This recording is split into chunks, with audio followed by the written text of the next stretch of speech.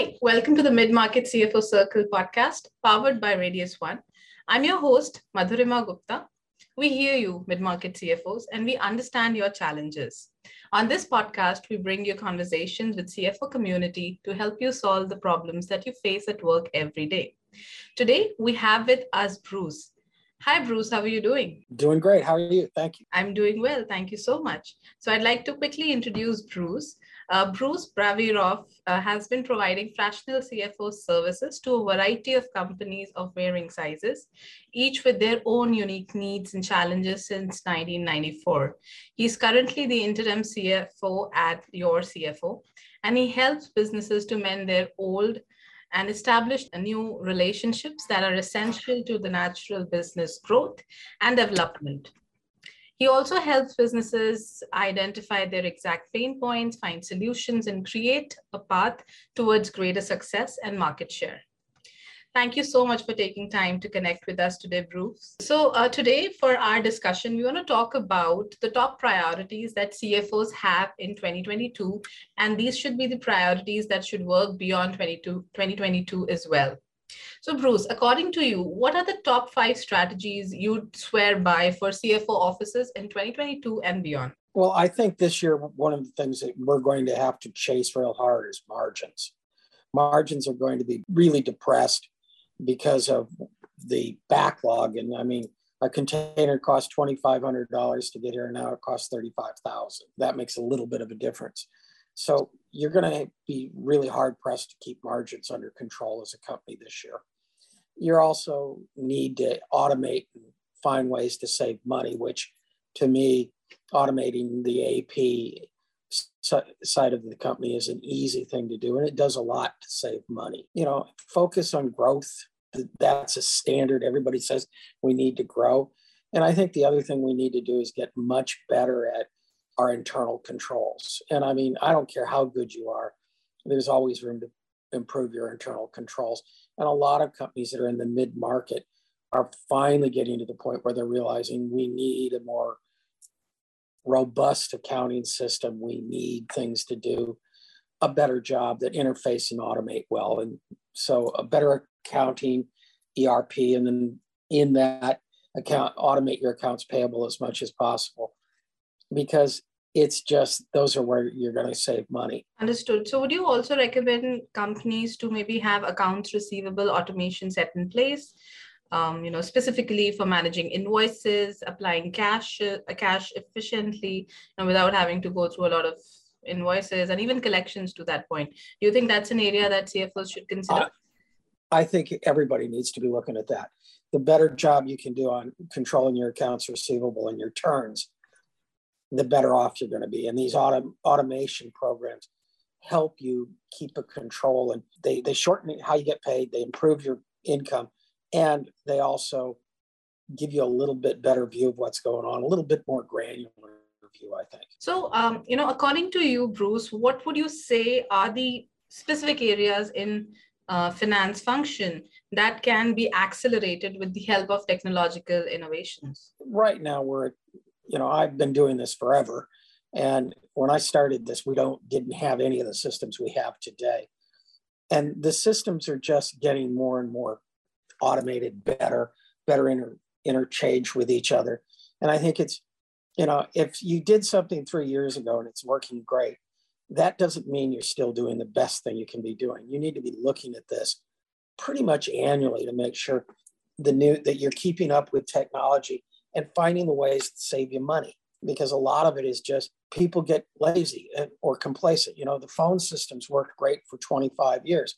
Oh, what do you mean I'm spending $1,000 for something I can get for $25? Those are the issues that you have to look at, is how do I cost save? How do I get more efficient? And really, technology is getting better and better. I mean, I know a couple of people with smaller companies running out of these things. Their entire company, they run out of their cell phone. And it's a smaller company, but they're doing a great job. But they've automated, they use as much automation as they can, and that will save them with people too. So, with digitization becoming the new mandate, like you rightly pointed out, there is a dilemma. whether you should focus on the growth that you hope to have and manage it with digital initiatives, or you restore organizations' financial health in terms of cutting cost. So how should CFOs balance it off? Well, I think the CFO should be focused more on the internal controls and the things like that and assisting in sales growth. But that's not, to me, the CFO, I think of it as a structure, and the facade is the sales and all of the stuff that faces out that the client sees, where what the CFO does is the structure that keeps that facade standing. And I think that as a CFO, you should be reviewing all of this stuff. You should be focusing on it annually. It's not, we sit down every year, we reshop our insurances. Well, why are we not reshopping our services at the same time? And I think that it's just staying with technology or even a little bit behind is still going to improve 90% of the companies. How about analytics, right? Do you think that mid-market CFOs also need to enable advanced analytics so that they're able to make insightful decisions? I think analytics are incredible. Today, there are so many different ways to get information that if you're not taking advantage of it, I think you're passing up. Favorite sayings that I tell my clients is, if you don't think you're drowning in information, you don't have enough. You have to filter through how much information you can get today. And if you focus on that and use that information properly, your company's going to do a better job. And it's sitting down and, the analytics are great, but somebody's got to sit down and read them and talk about them. And I know in my personal experience, I'll get the analytics all done and then spend a week to 2 weeks chasing the CEO to sit down and have a conversation about these analytics that they've gotten for it. So it's timing, but staying on top of it's important. And how about, from your experience, what are the different solutions that mid-market CFOs are opting for analytics, right? To analyze the data that they have, to probably know which customers to follow up from so that the payments are not delayed, etc. So what do you see people adopting at the moment? I've seen a lot of different processes. I'm still working to get the AR piece working on one of my clients, and we haven't made the decision of which way to go on it. There are a lot of really good programs out there, a lot of really good applications out there to do this. And part of it, you can have a great program, but it has to be easy to use. And ease of use is one of the things that I really look at, because we don't want to have to spend a month retraining somebody how to use this stuff. It has to be pretty simple. It's got to give really good, timely reports, which is what I expect from everything today. And the reports have to be pretty much customizable to what you want to see, because everybody looks at, everybody follows something different.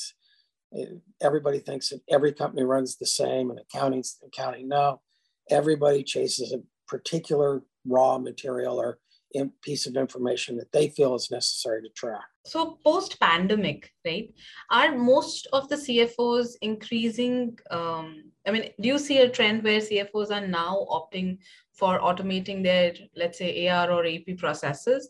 Or do you think that has been an ongoing effort and pandemic hasn't really made a difference? I actually think we're looking more and more at automation since the pandemic. We discovered we can send people home and they get absolutely, I've seen most of my people get more work done at home, be more efficient. So that allows me to spend a little bit more time doing these things that makes the whole system efficient.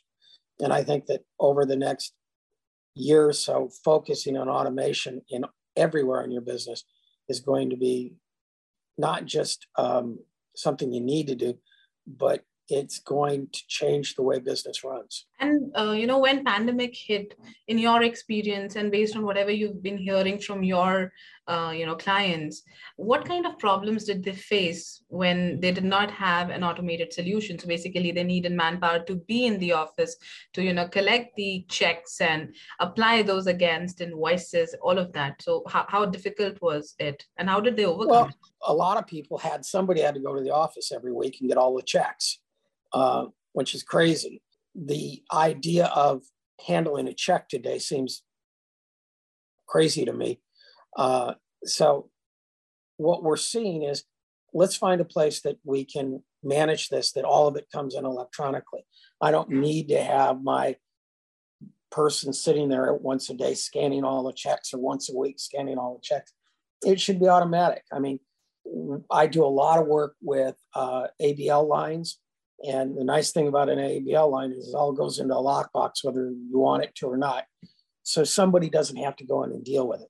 And the more you can automate, it going into a lockbox is great, but now let's figure out how to get it into our accounting system properly accounted for and all of that without somebody having to touch it. And that's what I'm working on, is getting the information to come clear through without it ever being touched. One of the things I learned a long time ago is, if somebody touches something, every time somebody has to re-enter the information, you have a 5% chance of them screwing it up. Where if the machine does it, you don't have that chance. It comes through. Now, if it gets screwed up the way it got in there, then it's going to get screwed up. But you don't have, oh, look at, I did this wrong. I mean, I know that I'm working here on something, and I was working on a great big report, and I got it all done, and then realized somewhere during the way I had sorted it and scrambled it. So I have to start over. Where if I had that ability for it to just suck in, then I wouldn't have to deal with that. And that's the big thing, is the cleaner you can get it, the quicker you can get it. I mean, I really want to look at my business on a daily view. What did we do today? Where we were supposed to be, all of that. And we're working to get down to that daily view and I mean, one of the companies is we'll do $60 million this year. We're going to look at our sales every bloody day. And, if you're looking at your sales and looking at everything correctly, that's great. I know that a lot of companies I come into are running 30, 60, 90 days behind on their accounting. Well, by the time they find the problem, it's too late. Where with all of this automation, it should, you should get great big red lights. Something's wrong here. And that's one of the things you want to look for. Absolutely. I can't agree more. Would you also say, with all the automation and new products that mid-market CFOs are now implementing, that's also giving a chance to their teams to upskill? I think it's really interesting, because you used to have an AP and an AR clerk. Okay. Those people, all they did was input. Now the machine does that. So these people are now working at a higher level on more support of the overall accounting. So I've taken my accounting department, and they're accomplishing a lot more, but they're not doing this work down below because the machine's doing it. And it's just, that's one of the things of better use of your manpower, because you've freed them up from something that's just, sitting there. I mean, I remember watching my AR person years ago sit there, and each day, they got to go through and do it all manually. And that's all they did, 8 hours a day. And if you can free an employee up from doing that, now what can you use that employee to do in the way of reporting, in the way of projections, and all of those other things? You free up your employees, and now you can use them for things you didn't have time to use them for before. Right, absolutely. And, when we started off the conversation, you did mention about how growing companies need to, while they're planning their transformation journeys, they also need to give weightage to the expected business growth, right? So while they are upskilling and they're using their manpower more efficiently, right, what would you say should be the weightage that they should give to the business growth while they're planning a roadmap? Well, that's a hard question to answer, because I've got, all of these clients that I'm dealing with, and one's growth is here and one's growth is here. And you have to look at what your growth is. I mean, I've got one company that's grown 50% year over year, astronomical growth. And we have a lot of time spent trying to make sure we're doing everything right. I've got others that if we get 4%, they're thrilled. So it just depends on the company.